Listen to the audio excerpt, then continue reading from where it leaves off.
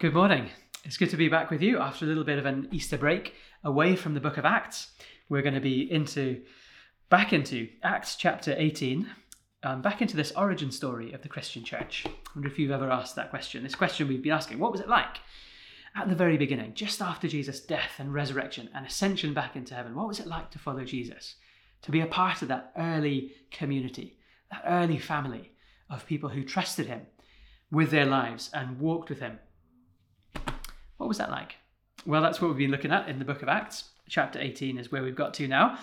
We've been meeting Paul, the Apostle Paul, and today we get to meet some of his best friends. I wonder if you have ever thought back to before you knew your best friend and tried to imagine what life would be like if you'd never met them. Or do you remember what it was like when maybe you met them in school, before you sat down at that desk or in your workplace and you saw that stranger across the room?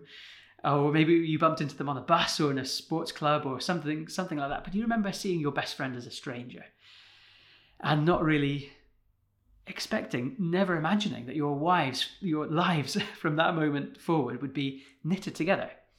Maybe that person's sitting next to you right now. Maybe it's somebody you haven't seen in a long while. Maybe it's somebody who's died and you really, really miss them. Do you remember what life was like without your best friend? Well, in this story today, we're going to meet some of Paul's best friends. We're going to see how God often does bring people into our lives unexpectedly to do good for us and to help us along the way. So we're going to meet Paul, we've met him already, and then his best friends, Priscilla and Aquila, a couple who were really significant in his life, and then a guy later on called Apollos, who was a big part of Paul's and the church's story as well. So let's read Acts chapter 18. And as we're reading this, a couple of things to look out for. First is look out for the Gardner's hand. Look out for how God's hand is in the background, moving things around, sometimes painfully, moving things around so that they grow.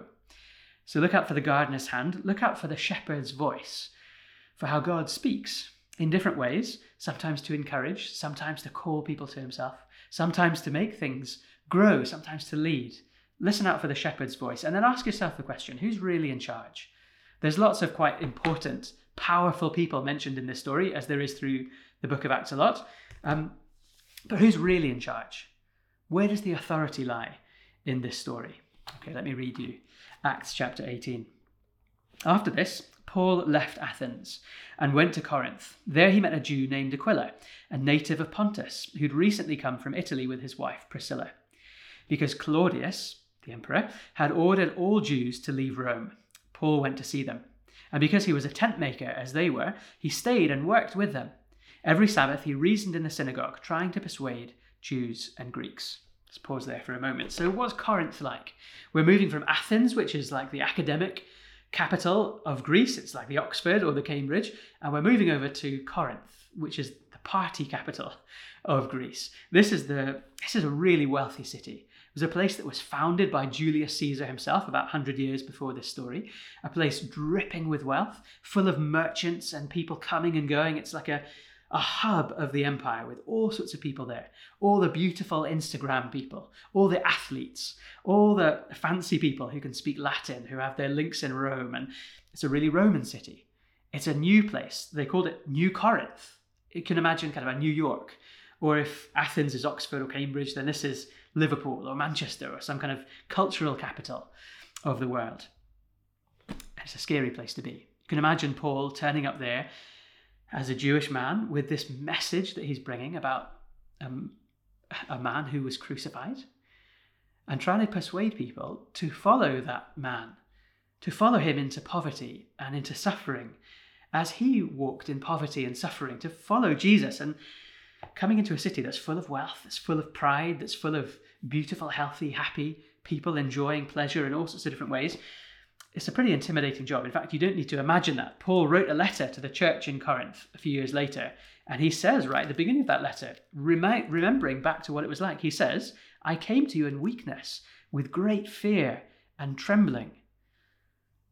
He was intimidated by coming to Corinth. It was not an easy place to go. But it wasn't just him. There's plenty of other new faces, plenty of other people who'd been through some hard times recently, who probably turned up in Corinth pretty intimidated and pretty scared. Two of those people were Priscilla and Aquila, Jewish people who'd settled in Rome, probably become Christians in Rome. There was a church there. It wasn't Paul only who was going around telling people about Jesus.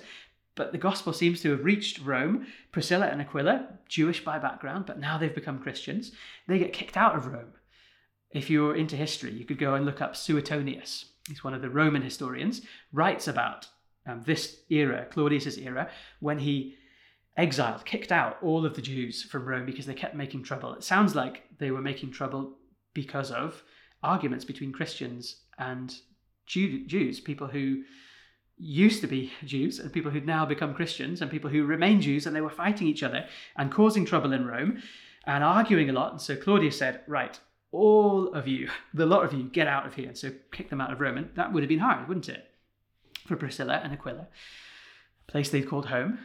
I don't know if they had children, children who were in school, children who had kids and other friends that they played with on the street corners, social clubs and places that they went to, certainly synagogues and workplaces and things that they did. And now their life is uprooted and they are taken away to Corinth, a hard place to go and live as a Christian.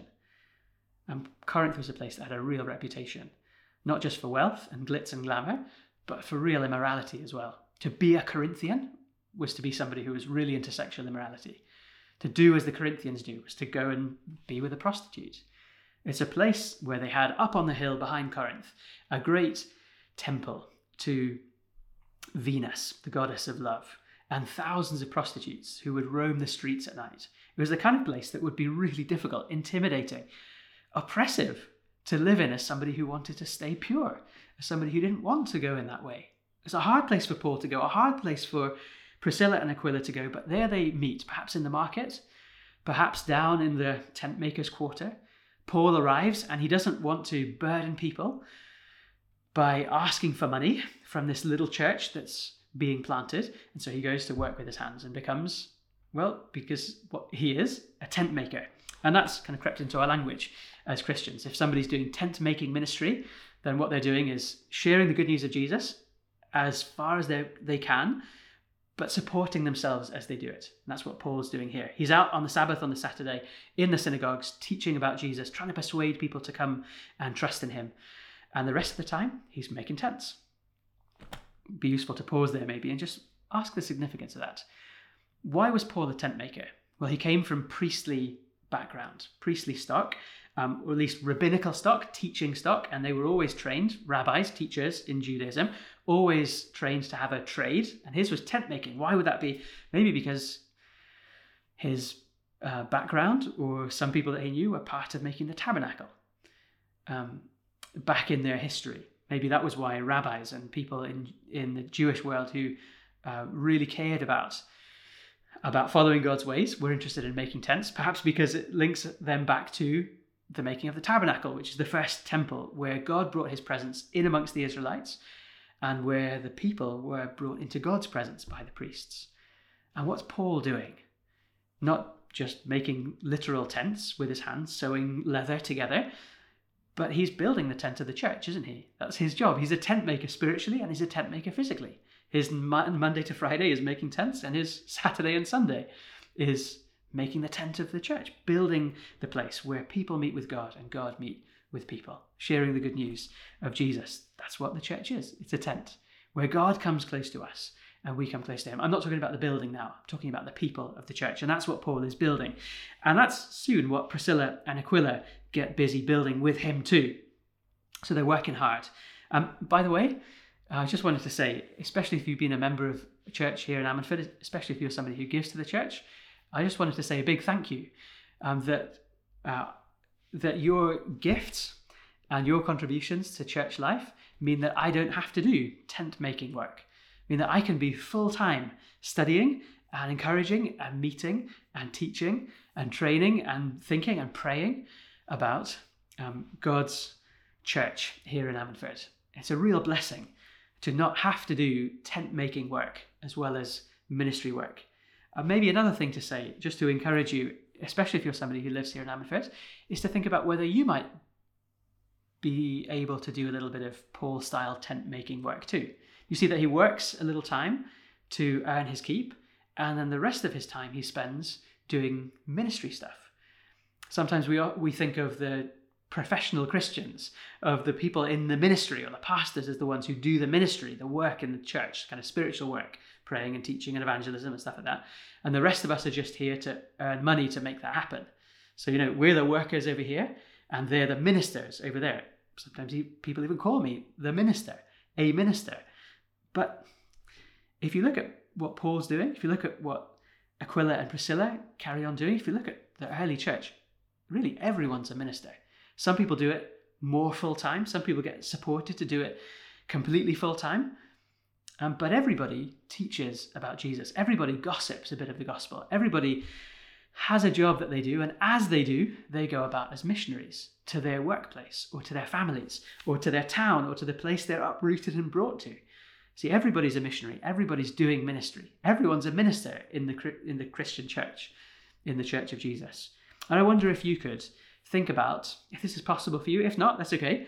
But would it be possible for you to spend a little bit more time in your week doing ministry and a little bit of less time doing paid work?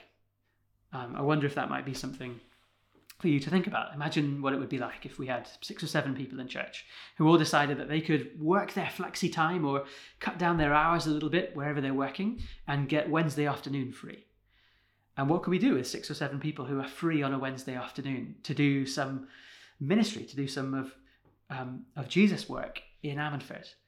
I wonder if we could start up another coffee cooking company, a soup kitchen, a ministry out on the streets, knocking on doors and sharing the good news about Jesus with people who might come and say hello. I don't know what it might be. Maybe you've got an idea, maybe a little kernel of a thought that's been brewing for a while. Well, let me know. Let Sammy know. Come and share it, pray about it, and ask God and say, Lord, would you help me to be a bit like Paul, a bit like Priscilla and Aquila, working with my hands, earning my keep, but also giving some time to do something else, something that might be a part of building your spiritual tent. Okay, that's about tent making and the beginning in Corinth, a scary place, a place where you need friends. And God brings Paul and Priscilla and Aquila together, and they start encouraging and helping and working together Monday to Friday, Saturday and Sunday as well. So verse 5, we'll pick up the story. When Silas and Timothy came from Macedonia, Paul devoted himself exclusively to preaching. So Silas and Timothy, they're teammates from previous years' work, and they bring with them, if you read some of the other letters in the New Testament, they bring a gift, financial gift. So now Paul gets to go full time, exclusively devoting himself to preaching. Monday, Tuesday, Wednesday, Thursday, Friday, Saturday, Sunday. Every day now, Paul is out telling people about Jesus. Paul devoted himself exclusively to that work. But when they opposed Paul and became abusive, he shook out his clothes in protest and said to them, "Your blood be on your own heads. I'm innocent of it. From now on, I'll go to the Gentiles." Then Paul left the synagogue and went next door to the house of Titius Justus, a worshipper of God. Crispus, the synagogue leader, and his entire household believed in the Lord, and many of the Corinthians who heard Paul believed and were baptized. Can you see the gardener at work? Can you see plants growing? It's been hard for Priscilla and Aquila to be uprooted from Rome and planted here in Corinth. It was often difficult for Paul to go about preaching and teaching. He was like he was here, opposed. And eventually here, something happens where there's a big change, a direction change in Paul's ministry. He decides now he's not going to go to the synagogues anymore, at least not exclusively. He shakes out his clothes as if to say, none of this synagogue is going to be stuck to me any longer. I'm finished with it. And I've told you all I can tell you about the Lord Jesus. If you reject him and turn your back on him, well, then that's your business. It's not on me anymore. Your blood is on your own heads. I'm innocent of it. From now on, I'll go to the Gentiles. And what does he do? He literally goes next door. Literally next door. Synagogue's one building. Then next door, a guy called Titius Justus. That's a very Roman name. So he's a Gentile. Goes next door. He's a worshipper of God. Somebody who knows about God, is kind of following him. Hears about Jesus. Has the message completed and comes to know Jesus. And who follows along? Crispus, the synagogue leader, the guy who was the boss of the synagogue next door, gives up his job. It's a really costly thing. Gives up his job and follows Paul and says, I'm going to be with Jesus. And his whole household as well. Everyone in his sphere of influence comes over and they're baptized. So you see, things are quite painful. But the gardener's doing fruitful work. Uprooting things, and that can be really difficult sometimes. Losing jobs, and that's really difficult. Shaking out garments and turning your backs on people you hoped would be your friends. That's a difficult thing. The gardener's moving people around, but it's bringing growth and glory. Can I read you a little bit of an old hymn? This is by William Cowper. He says, "You fearful saints, fresh courage take. The clouds you so much dread are big with mercy and will break in blessings on your head. Judge not the Lord by feeble sense, that is, by your eyes, by what you see, but trust him for his grace. Behind a frowning providence, he hides a smiling face." Do you see the gardener is a smiling gardener? It can be a painful thing for plants to be uprooted and pruned and moved around in the garden. But we can trust that those clouds that we dread, the clouds of suffering, the clouds of moving house, the clouds of losing your job, one day those clouds will break with blessings on your head. And that's what you can see here. The church is growing, even though it's difficult, because the gardener is doing good work. His hand is in it, and his hand is trustworthy. But it's not just the gardener that we see. We hear the shepherd's voice too. One night, verse 9, imagine how difficult it's been for Paul in Corinth so far. Intimidating, painful. And so one night, the Lord spoke to Paul in a vision, verse 9. "Don't be afraid. Keep on speaking. Do not be silent, for I am with you, and no one is going to attack you and harm you, because I have many people in this city." So Paul stayed in Corinth for a year and a half, teaching them the word of God. While Gallio was proconsul of Achaia, the Jews of Corinth made a united attack on Paul and brought him to the place of judgment. This man, they charged, is persuading the people to worship God in ways contrary to the law. Just as Paul was about to speak, Gallio said to them, "If you Jews are making a complaint about some misdemeanor or serious crime, it would be reasonable for me to listen to you. But since it involves questions about words and names and your own law, settle the matter yourselves, and I will not be a judge of such things." So he drove them off. Then the crowd turned on Sosthenes, the new synagogue leader, and beat him in front of the proconsul. And Gallio showed no concern whatsoever. Paul stayed on in Corinth for some time. Then he left the brothers and sisters and sailed for Syria, accompanied by Priscilla and Aquila. Before he sailed, he had his hair cut off at Cenchreae because of a vow he'd taken. They arrived at Ephesus, where Paul left Priscilla and Aquila.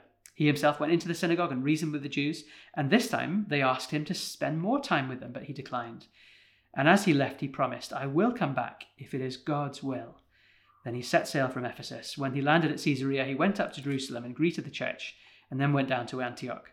After spending some time in Antioch, Paul set out from there and travelled from place to place through the region of Galatia and Phrygia, strengthening all the disciples. So you see, Paul is carrying on the work, carrying on through some pretty difficult times, dragged before another very high up ruler, Gallio. He's the boss, like the ambassador, the regional governor of the whole of Greece.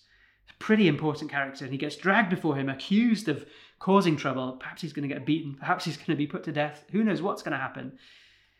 He's gone through a lot. And what he needs is the shepherd's voice. What you need as you face dark trials, as you face difficult accusations, as you face an uncertain future, what you need, apart from good friends, apart from a good solid church where you will grow, what you really need to hear is the shepherd's voice. And did you hear it? Paul literally hears, as a vision, at a really important time in his life and in the church's life, Jesus comes and speaks to Paul and says, "Do not be afraid. Crack on. Keep on speaking. Don't be silent, for I am with you. No one is going to attack you and harm you, because I have many people in this city." 5 things that you could reflect on. We don't have time to go into them in too much depth, do we? But I'm with you. Don't be afraid. Jesus promises to Paul his presence. Promises that in his presence, there's nothing to fear. Do you remember that famous verse in Romans? All things work for good for those who love God. All things work together for good for those who love. So is there any power? Is there anything in this world that could work against us? Could work for ill, for bad? Well, no, not if everything is working for good. Jesus is. The hand of the gardener is working all things for good. And so we hear his voice saying, "Don't be afraid. There's no need to fear. I am with you." That's what he promised the disciples back in Matthew up on the mountaintop. Do you remember that? "I will be with you to the very end of the age. When 2 or 3 are gathered in my name, I will be with you. I'll never leave you or forsake you. Anyone who comes to me, I'll never turn away." Jesus says it in lots of different ways, time and time again. Do not be afraid. Trust him, and I will be with you. And he needs that message because of Gallio. He's accused and dragged before this really powerful man. And Paul, after the accusations are made, you can imagine him kind of taking a deep breath, about to defend himself. And then Gallio puts up his hand and says, hold on.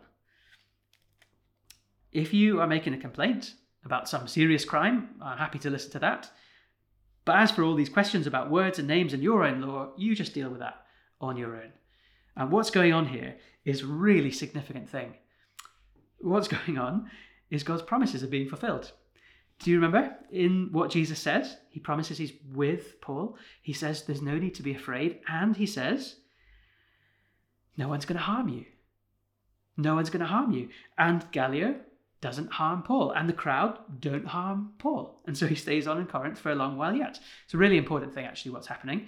Gallio, this very important Roman figure, not just an ambassador, but kind of regional governor, he's making a proclamation of Roman law that would actually stand for the next decade, that would protect Christians for the next decade before Nero came into power and turned things all around. Did some pretty horrible stuff. But what he's saying here is Christianity is a legal religion in Rome. The Jews come along, and their accusation is basically to say Christians shouldn't be allowed to live in the Roman Empire. They shouldn't be allowed. They're a different religion from us. And Gallio says, no, they're not really. That's just a debate about words and names and your own kind of theological disputes. So please leave me alone and leave the Christians in peace. And then they end up pretty nastily beating up the Jewish synagogue leader Sosthenes instead of Paul. Do you see? God is working in the background. The gardener's hand's at work because what the shepherd says you can trust. The shepherd says you won't be harmed. Shepherd says there's no need to be afraid. Shepherd says crack on, carry on in Corinth. And Gallio, the great big important Roman leader, says yes. Just does exactly what the shepherd said he would do. So do you see who's really in charge? Do you see whose hand is really behind all of the movements of history? Do you see that in your life there's absolutely no power, no sadness, no darkness, no shadow, no sin that God can't use, that God can't redeem, that God can't bring back, that God can't remake, that he can't reweave into something really beautiful and really worth having, something priceless and precious and beautiful? Your sin can be forgiven and washed away. Your suffering can be healed and comforted. Your tears can be wiped away. There's really no need to fear in the future because, well, we're not in Corinth, but we're in Ammanford or wherever you're sitting right now. We're not Paul, but we're part of the same church that is led by the same shepherd. We're part of the same garden that's gardened by that same hand. We're under the lordship, under the kingship of the one who's really in control of history. So those are some lessons from Acts chapter 18. We've run out of time, so I'll leave you to go and read Apollos' story later on and see what you make of him. He's a really interesting character. You can go and read about him in 1 Corinthians chapter 3 as well, what Paul says of him and how he calls God a gardener. But I'll leave that for you to study. Let's just remind ourselves of those lessons, that encouragement, that God builds his church, that he gardens in his garden with a trustworthy hand, and that he speaks with a voice. That's encouraging. That drives away fear, that calls us to himself, and that encourages us as we go out and work, whether you're a tent maker, somebody who's earning your own keep, and then doing God's work as you have time on the weekend, in the evenings, or in those moments that you get spare, in those lunch breaks at work, or whether you're somebody who's working full-time, whatever you're doing. Well, I think we can take the encouragement from verse 10 here, where God says, I have many people in this city. I wonder who it is around you, in your workplace, in your family, on your street, in your sports team, in the nursing home, in Coffee King Company. I wonder who it is who don't know Jesus just yet, who don't recognize the shepherd's voice just yet, but who one day you'll think, how did I live my life without them? How did they live their lives without knowing Jesus? I wonder who it is around you who really belongs to Jesus, who are his sheep, who one day when they hear his voice, perhaps from your mouth, when they hear his voice, will come and know him as their own Saviour. Do not be afraid, Jesus said. Keep on speaking. Don't be silent. For I am with you, and no one is going to attack you and harm you, not ultimately anyway. because I have many people in this town, in this valley, in this city. Let's pray. Lord God, we thank you so much for the encouragement of this passage. We thank you for the encouragement of our friends around us, Lord, of our church around us, of the people that we love around us. Lord, we thank you for those who are around us who don't know you yet, and ask that you would help us to be encouraged. Help us to see that you're the gardener who moves things around, who brings growth. Lord, would you bring fruit in our friends' lives, in our neighbours' lives? Would you speak to them, perhaps through us, that they might hear your voice and recognise it and come back to you? Lord, we pray that you would use us, whatever our work is, whether we're tent-making ministers in your kingdom, whether we're full-time paid ministers in your kingdom, or somewhere in between. Lord, whoever we are, each one of us has that responsibility and that privilege and that joy of serving you. And so we ask that you'd help us to do it faithfully as we work in your garden. Lord, work with us and make us fruitful for you. Lord, as we listen to you and then speak your voice to others, would you make us people who love you more and more every day, who recognize and love to listen to your voice every day, and who willingly, boldly trust you, don't fear, and then who go out and share your voice with others. Lord, be with us, we pray, and work through us for your glory. Amen.